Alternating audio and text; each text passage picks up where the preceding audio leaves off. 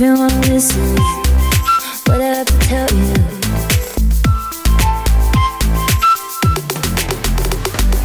If you wanna listen, what I have to tell you.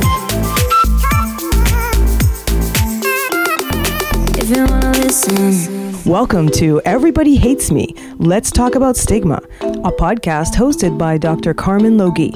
She's a Canada Research Chair in Global Health Equity and Social Justice with Marginalized Populations and an Associate Professor at the University of Toronto's Factor in Wintosh Faculty of Social Work. Every week, the show features amazing speakers from around the world talking about stigma from research, lived experiences, and activism perspectives. Why should we care about stigma? What can we do about it? Thank you for tuning in. Let's start the show. Listeners, today I am so thrilled and excited to introduce Dr. Lisa Bolick. She has many illustrious titles. She is a professor of applied social psychology at George Washington University, the director of the Washington, D.C. Center for AIDS Research, Social and Behavioral Sciences Core, and, very exciting, the founding director of the Intersectionality Training Institute. She is world known for her work on intersectionality and stigma. She has a focus on masculinity, context, and resilience for Black men's sexual health. She looks at intersectionality, stress, and resilience among Black, lesbian, gay, and bisexual people. And she just does so much amazing work. Thank you, Dr. Bolick, for coming here today on our podcast. Oh, thank you. I'm so delighted to be here. Really excited to talk to you.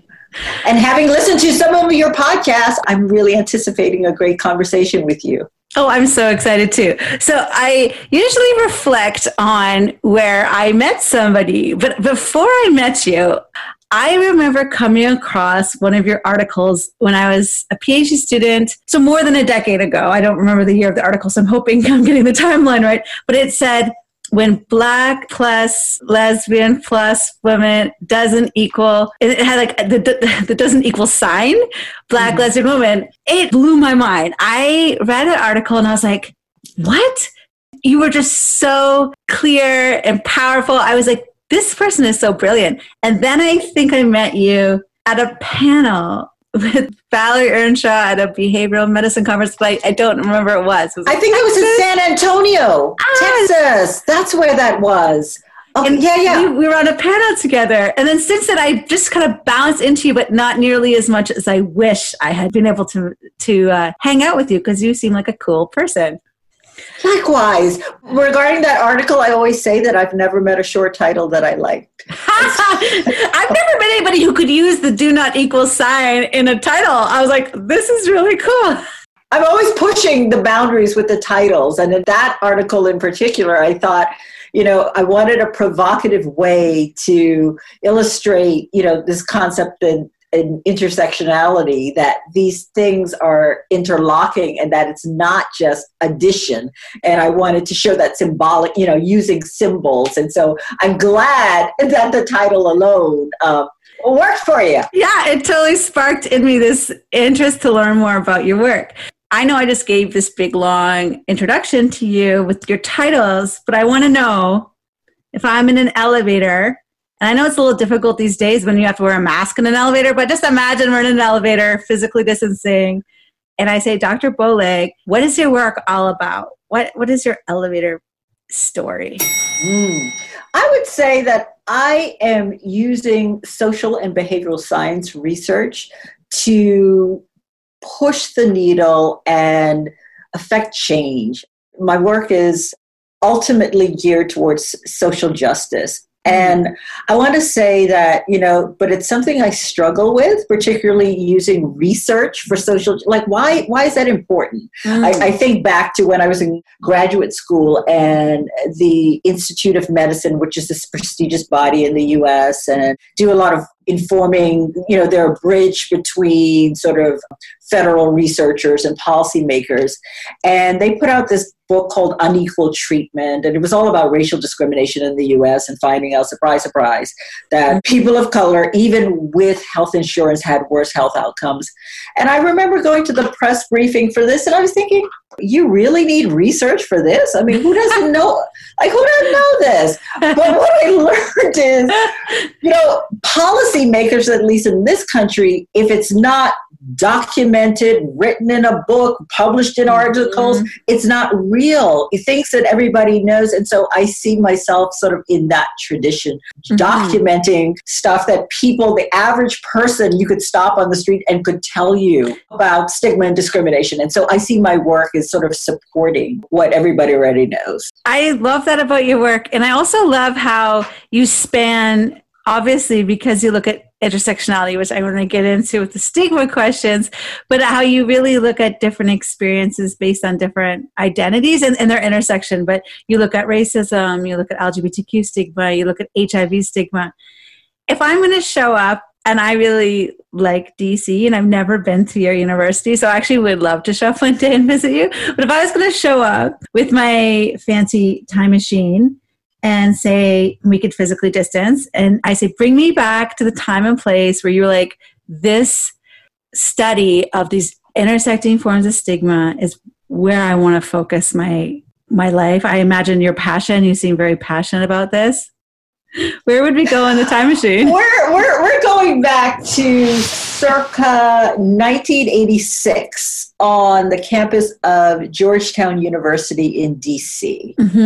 And it's there that I'm taking my first women's studies course with the fabulous Margaret Stetz, who is this wonderful, passionate, brilliant white woman and radical. But, she gets under enemy lines because she talks a lot with her hands and she likes dresses and she has, fingernail polish and she looks very sort of disarming, right? But anyway, so it's my first, and she says to me, so there's the class, but she also says to me, do you know about all these sort of Black feminists? Have you read Audre Lorde and Beverly Smith and Barbara Smith? And do you know all these people and bell hooks?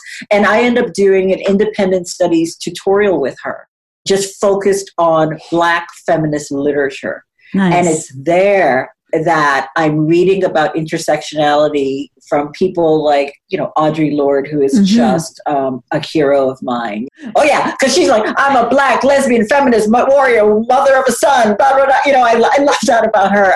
And so her work, and you read her work, and she's talking about there's no such thing as a single issue struggle because we don't live single issue lives without ever talking about, she never uses the word intersectionality.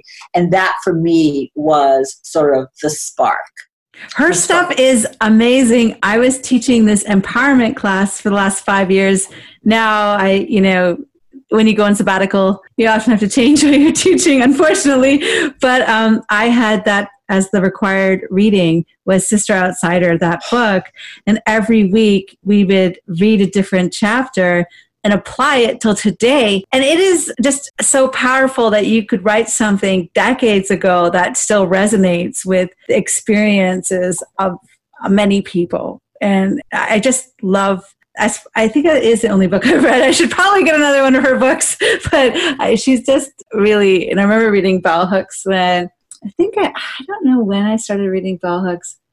I remember reading that one Class Matters, maybe in women's studies, that her book Class Matters. It was. I'm just looking because I love that book, right, and it blew me away. It's like I'm like, why didn't I read this before? Right. Oh yeah. Well, so imagine being an undergrad and reading all of these books. But what I didn't know was that what I'd learned there would travel with me decades into the future to inform the work that I'm doing now. I couldn't have seen that. So that's amazing. So from 1986 to now, I don't know how many years that is, but it's a lot of years. Oh, so you have the same math skills I do then. I'm like, just a couple years ago. It was just a couple years ago. So from your perspective, if somebody was to say to you who just founded this incredible research center on intersectionality, first of all, maybe before we go into it, how do you describe intersectionality to people who are not academics? Well, I always start with freed enslaved person, Sojourner Truth. So here she is, a Black woman out of slavery in 1851, and she is speaking to a feminist conference, which means mostly white women, in Akron, Ohio. And this is the place that she gives her famous "Ain't I a Woman" speech. That man over there says that, women need to be lifted and carried over puddles, and nobody ever does that for me, and ain't I a woman? And she just, this sort of profound retort, ain't I a woman, ain't I a woman? And clearly she's a woman. The issue she's articulating is that she's a Black woman. That intersects with her gender. And so you can't understand her life as a Black woman. You can't understand what that's like by just separating out, one piece of them. And so I always start with her, and I see her as the initial intersectionality theorist. Yes. And she is. And so where she's articulating, and so that's basically intersectionality. I see it as this critical theoretical framework or analytical perspective that talks about how our sort of demographic positions or identities, however you want to call it, how those are linked such that you can't understand one absent its connection with the other. And intersectionality is focused first and foremost on power and privilege and how it's based on those different intersectional positions and how it's structured differently. A white middle-class woman in the U.S. has a very different experience than a Black middle-class woman, or, a Black gay man versus, a white gay man. And these positions shift and flow. And so that's intersectionality in a nutshell. Thank you for that. Breaking it down, I think that is so clear. And also how long people have been talking about this, yet it still feels like people still have a lot to learn, especially with the recent protests, and white people sometimes seem like in their responses to be surprised, which really shows that there's this gap in understanding, I think, intersectionality and racism and white people's role in producing and benefiting from the privileges of that.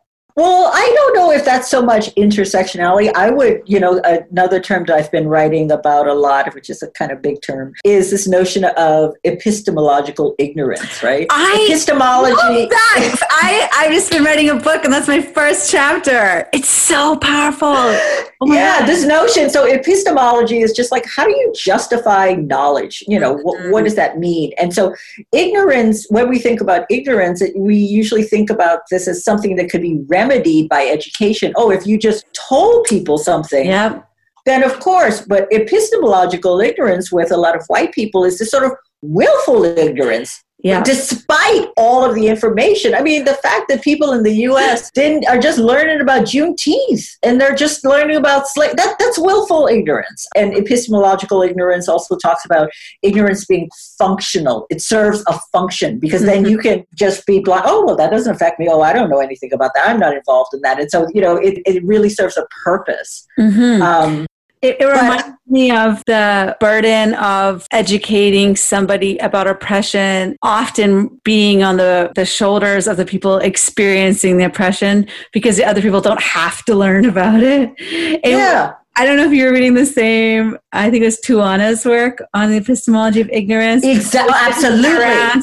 How women's reproductive organs and sexual organs were drawn differently based in medical literature, based on the politics at the time. So it was actually intentional ignorance was being produced in medical education. And I think obviously with racism that spans medicine and history and every topic, but how ignorance is not innocent. We don't just... That's right. I just don't know about racism. Well, that's because you are willfully ignoring it or not, like taking it on you to learn about it or something. That's right. But we're even seeing it, it's certainly you can talk about it in terms of Black, white people. But I mean, here in the U.S., we're even seeing it within Black communities, well, why do we have to talk about Black trans women when we're talking about Black Lives Matter? So you get to see that same sort of that willful ignorance, even within a group like, Black people who are on one hand protesting racism, but refusing to see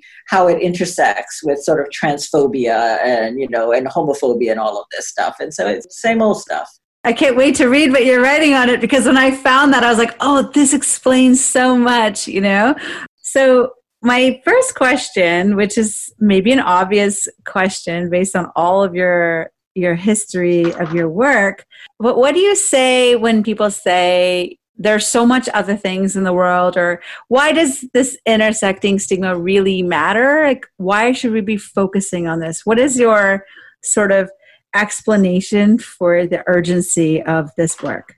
Well, first I want to say that I really struggle with the stigma part of it because of intersectional stigma. And part of that is likely sort of disciplinary, meaning I was trained as a social psychologist, and in social psychology, a lot of our focus is on discrimination. And we make a distinction between prejudice, which are sort of negative sort of beliefs, and discrimination, which is action, behavior. And so in looking at a lot of the stigma work that comes out of sociology and, Irving Goffman's notion of this sort of spoiled identity, that's where it gets problematic for me, because we end up talking about stigma as something that resides in individuals, and that takes the focus off of the discrimination. And, there's nothing wrong with being, a Black trans woman or Black trans man, a Latinx trans man, or none of that. The problem is with the outsider, the external, the discrimination based on that. And so I'm concerned that we're talking about intersectionality stigma a lot of times in ways that keep the focus on the individual and sort of blaming them and all the things they should do. And that disturbs me, because because it's not modifiable. Right? Like in terms of where you're going to intervene, you're going to tell the person, oh, well, you just stop being a Black trans woman. Yeah, just cope better with the stigma. And you're right. It doesn't shift the gaze to all the people who are holding biases, prejudice, and who are acting on those. I feel that so much of the stigma work doesn't look at the people. And then, it's complicated because everybody has the ability to stigmatize or to hold bias against somebody, whether it's somebody with less money or power or whatever it is in some sort of position than them. But it does, I think, get a lot of people off the hook. By saying like, oh, look at how stigmatized this group of people is. And then it doesn't say like, look at all the people doing all the stigmatizing who are benefiting from this, Well, that's right. And yeah, everybody might have the equal opportunity to be stigmatized, but not everybody has the equal opportunity to basically make life and death decisions in enacting stigma. If your senator holds a stigma against this group, and they can enact laws and policies, or this person who owns this store practices their stigma by making sure that every time somebody who looks like me comes in the door, they're walking, the security guard is following me around. That's not the same as if I have stigma against, I don't like, that the person in that wheelchair. It's not the same. Which gets us back to power and the sort of power to discriminate. That's why I sort of, when people's like, oh, well, everybody can stigmatize. Well, wait, yeah, that's true. But, where does the power lie? Exactly. And how the power, when we think about power, it also thinks about the opportunities we have for not just surviving, but for realizing our potential, for living a healthy, happy life, for being able to marry who we want, shop where we want, go outside and run without... Live where you want. That's right. Yeah. Walk around without being treated like who's being treated as dangerous and being over-policed. So there's so many ways that it actually inhibits freedom. So it's not just a negative attitude. I mean, that's right. That's right. My partner is a Black man, well-educated, retired, and all of that. His experience going into stores in our neighborhood, or in particular the neighborhood next door, which is much richer and much wider, is just, his day-to-day reality as a Black man, because people aren't looking at class. And so he's constantly dealing, he'll walk in to pick up food and, he's seeing people, they're just on guard, or they're following him around the stores, or we have an alley in the back of our house. And I said to him once, why don't you take the alley to go to the gym? Because that really would be the quickest way. And he says, really? You think that me as a black man walking behind our alley at 5 a.m. would be a good idea? And I'm like, wow. And so that's, again, right, on many ways, he's got class privilege and all that, but he certainly does not have, the sort of power to stop, like you said, I mean, sort of life and death type stuff when we're talking about this level. And freedom of movement. I think people might not understand that even freedom of movement, freedom of riding public transit based maybe on your gender conformity or not, or walking down the street based on the color of your skin without being afraid something bad is going to happen. Totally. Constantly vigilant, constant self-monitoring. It comes up in my, one of the things that's so interesting to me about my research is I'm an HIV prevention researcher. And so many of my studies have been with Black men. But if you do research that includes methods that, like, interviews and focus groups that allow people to tell their stories and go beyond just checking. You learn such amazing things. And so I'm doing work now on police brutality based on things we learned in our HIV prevention work. And one of the things I didn't know, in DC, Black men talk about stop and identify, where they're minding their business there. I'm thinking of a narrative of some guy, he's outside his grandmother's house with two other men, and the police jump out and they want to see identification. What are you doing here? And so the men are talking constantly about the different things that they do, how they dress, how they walk, where they go, where they don't go, to avoid these sort of interactions with police. So imagine living every single day with that type of burden. I mean, this is insane. And how, in your research findings, what are the impacts of this daily stress that people have described to you? Yeah, I think we use theoretical frameworks like Nancy Krieger's eco-social theory, which talks about how people literally embody discrimination and how that manifests in all kinds of health problems. And so one of the studies we're doing before COVID-19. COVID, we're over you right now. Wish we were over COVID-19 put a stop to that, because we really wanted to understand. There's quite a bit of research showing that a lot of increased cardiovascular disease risk in Black populations is linked to discrimination, right? And then you wonder, well, how? And this is one mechanism, this constant, you're always in fight or flight. And that wears and tears on the body over time is sort of one way that, discrimination and injustice gets into the body to show all of these different health inequities that we see, particularly in Black and other racial ethnic minority communities in the U.S. You've definitely convinced me that this is an urgent issue. And I hope, that consciousness is rising about the need to consider the harms on health and human rights. But wait, I got to stop you, because this is where the epistemological ignorance, right? It's not knowledge or consciousness alone. Right? Yes. We know this.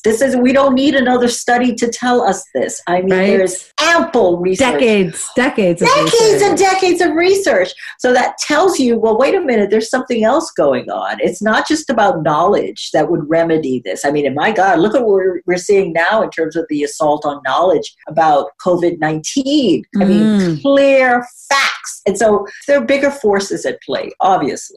I'm going to come back to this when I'm asking you about the solutions. You really have given a lot of examples for the second question I was going to ask, which is, what does stigma look like? You talked about it being something that's an everyday experience, walking in a store, deciding whether or not to walk in an alleyway, deciding what to wear, deciding if you have to bring ID to stand on your front yard. Is there other examples you want the listeners to consider about what intersecting forms of stigma look like in your work that has struck you as being really important for? Well, I guess, I think in work that I did, a study I did with Black, gay, and bisexual men, and I think that's in another one of my papers with a really lengthy title. Although in this case, the brilliant title came from one of the participants. Once you've blended the cake, you can't take the parts back to the main ingredients or something like that. I this love notion. that. Isn't that cool? That. I know, but that wasn't me. Long, but not me. But this notion, and you make a cake once you put the eggs and the milk and the butter in there. You don't, and mix it all in. There's no pulling out the butter and all that. And I think, in terms of thinking about Black men, and, some people would say, oh, well, by virtue of them being men, they have this sort of privileged status compared with, Black women. But intersectionality and intersectional stigma work shows that it's far more complicated than that. Mm-hmm. Because then it's sort of like, okay, what are the experience of Black men at the intersection of different sexual identity statuses? Black heterosexual men versus Black gay and bisexual men versus, and then when you put in another layer of, another ingredient. Another ingredient. Yeah, I'm going to work this cake metaphor to death. Class, right? And so one of my studies, we're trying to understand, okay, we're interested in discrimination. What does that look like when we look at it for Black men at intersections of sexual identity? So heterosexual men, gay men, bisexual men, but also higher socioeconomic status and lower, because I think we just don't know. Mm-hmm. And so intersectional stigma is this way of sort of, it brings the sort of complex focus on just how complex our lives are when you layer in these different demographics we have, ingredients. Yeah. Yeah, exactly. I like that a lot because it sounds like in some ways money and class might help, but it also sounds like in other times it doesn't. So it's interesting. It's not, the solution isn't just address poverty, because that doesn't necessarily address the specific types of anti-Black racism or, the way that intersects with gender norms in society. And I think just adds this kind of dynamic that we have to think, oh, if somebody who's wealthy is also experiencing racism, so it's a very interesting dynamic what you just said. Well, yeah, and I think in terms of another example of that would be maternal mortality in the U.S., where Black women in the U.S., regardless of income, regardless of their educational level, have worse pregnancy mortality outcomes than white women with less education and less income. I am a huge Serena Williams fan. Like, I am the biggest Serena Williams fan. Serena, if you're listening, please come on this podcast. It would be a dream come true. And the fact that she almost died in childbirth because they didn't listen to her about her own body, and that's someone who's a multimillionaire, world famous, still experienced racism in childbirth. That's right. That's it. Right. It's racism at the intersection of sexism, because in ways that white women don't deal with that in the same way. Which is not to say that if I had to guess, I'm sure poor women don't get treated much better, but their outcomes aren't the same. Yeah. Thank you. And I want to ask you the last stigma question before the wild card questions. So we're going to have some wild card questions so they can get to know the real you. But the last stigma question, and I'm really super excited that you're talking about this ignorance that's kind of willful in some way, or it's not an innocent sort of ignorance, because a lot of times people will say, oh, we just need more information. And I even wrote this article. I had to change the title. I didn't get away with having a long title like you. I need to get some mentorship on that. But the title was like, information is not enough. Like, it really isn't enough. I just wonder, when you think about the solutions, what somebody walking their dog listening to this podcast can do. I know you work a lot on structural and policy level change too, but if you could consider kind of a couple of different solutions. So beyond the structural, because I'm all big about structural. Go for the structural, and then I'll bring you down to more like our own, maybe. Yeah, because I'm thinking something about our own responsibility to not be willfully ignorant. You know what I mean? Right. I don't want to stop you from doing the structural because I know that's your jams. Yeah. Well, no, I think structure is important. I mean, I think that it's, that laws and policies that are enforceable, they matter. A law that says that you cannot discriminate against this person in giving them a bank loan or where they can live based on the color of their skin or who they love. That is critically important. And, Nancy Krieger in her work on structural racism talks about how these structural things, and when I'm talking about structure, I'm talking about, laws and policies and things like that, like beyond the level of the individual. Why they're so important is because they are mutually reinforcing with individual behaviors, right? So if you live in a state that has a bathroom ban for transgender people, then that in turn informs how you think about trans people and how you treat your trans neighbor, or what you teach your children about how you deal with people who are transgender or gender non-conforming. And so that's why I think structure really, really matters. Absolutely. So you're saying if there's a ban on transgender people using bathrooms, that might actually influence our own belief system. So it's sort of, maybe it reflects our belief system because we obviously voted in as a majority this person making the law, but now it can reinforce us being afraid because we never actually have the opportunity to have a different experience, to understand that, when I go to a lot of gay bars, so all the bathrooms are all genders. So there's not an issue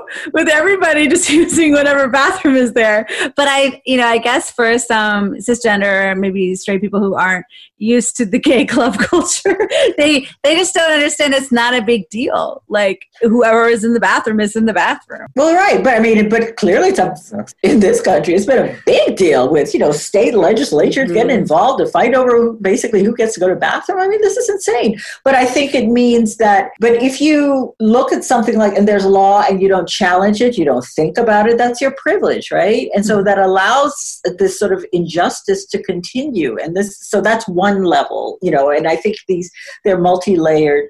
But I think in terms of, on the individual level, I think that I remember when I was an undergrad, I don't know how the contact hypothesis fared down the road, but it was this notion that if groups had more contact, that would solve a lot of problems. But one of the problems was that these groups have to interact as equals, right? I can't be, you can't be the white boss and inviting me to come to your house party because you're the boss. That's not the same sort of equal type engagement, right? We need to be friends where I come to your house, you come to my house, you know my kids, I know your kids, where I can check you, you can check me. And so I often think about, what type of opportunities are there for different people to really sort of get to know each other across these differences, because I think that this intersectional organizing and collaborations are really where it's at. For me to understand that my struggles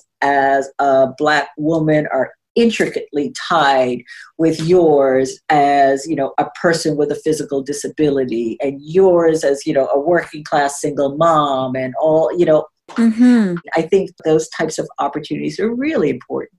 So really building important. Sort of planting seeds maybe of solidarity, of understanding some of the larger forces that are behind a lot of different, yet there might be some threads that are similar, between like how racism serves something and how transphobia and how classism and how disability stigma, things like that are how we can see that there might be something that is larger that we could be fighting against.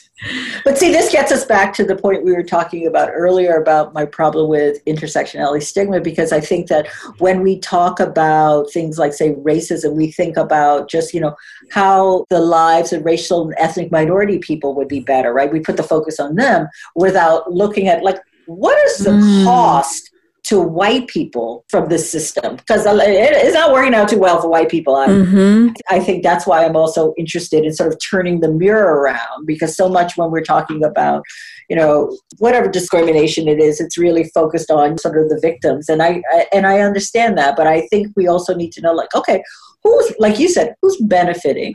And how we all lose, like white people. Everybody loses with racism. Everybody loses with homophobia. Everybody loses. We're losing people's potential. If we're really losing people from living their lives freely, and who knows all the things that people could be if we weren't. I think about this all the time, right? Like when I see young Black kids and, on the corner, and I think, this person over here could have the cure for cancer. Mm-hmm. But because of the color of their skin, in this country at least, there's so many things that are just so many opportunities where that person doesn't even get the opportunity to thrive, right? And so this young kid who's a genius, but you don't know it because you just think he's a thug, this kid could save your grandma.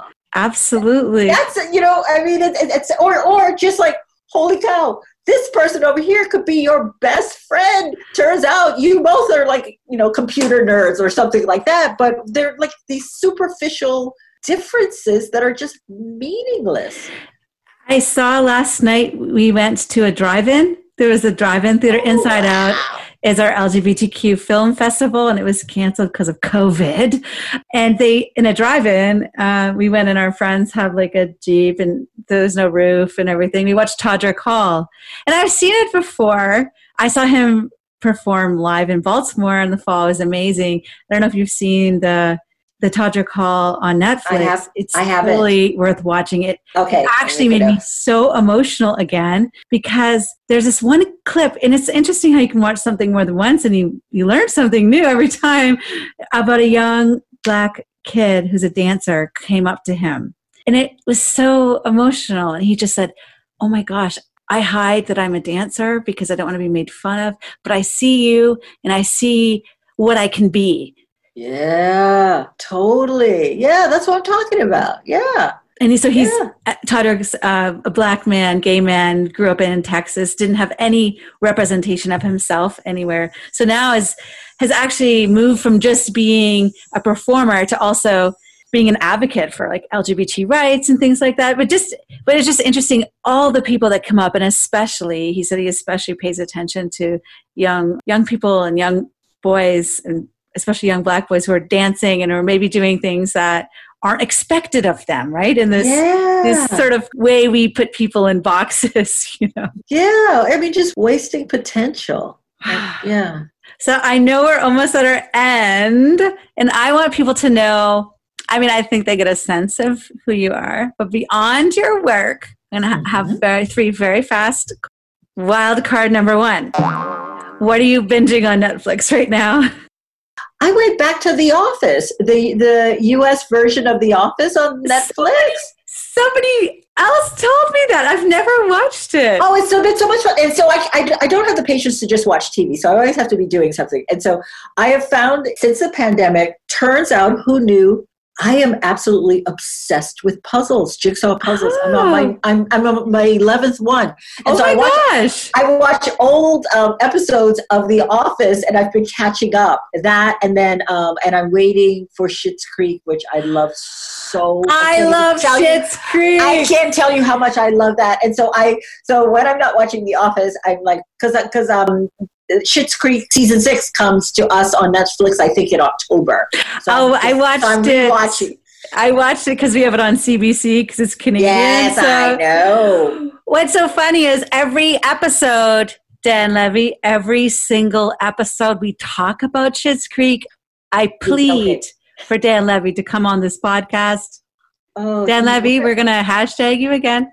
We're going to tweet you. Please, because we love Schitt's Creek. It's my God, it's amazing. That show is just So The Office and Schitt's Creek and puzzles. Okay, and puzzles. You're gonna have puzzles. I need to off the podcast. I'm gonna find out a little bit more about that.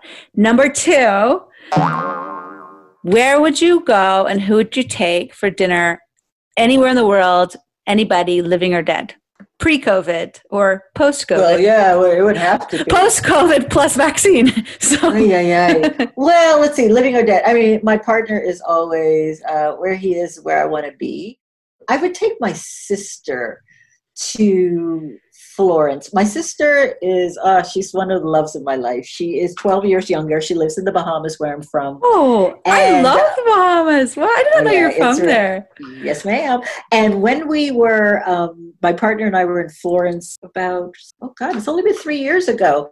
We found this, well, we didn't find it. We were lucky enough to be connected with this American woman who's a friend of a friend.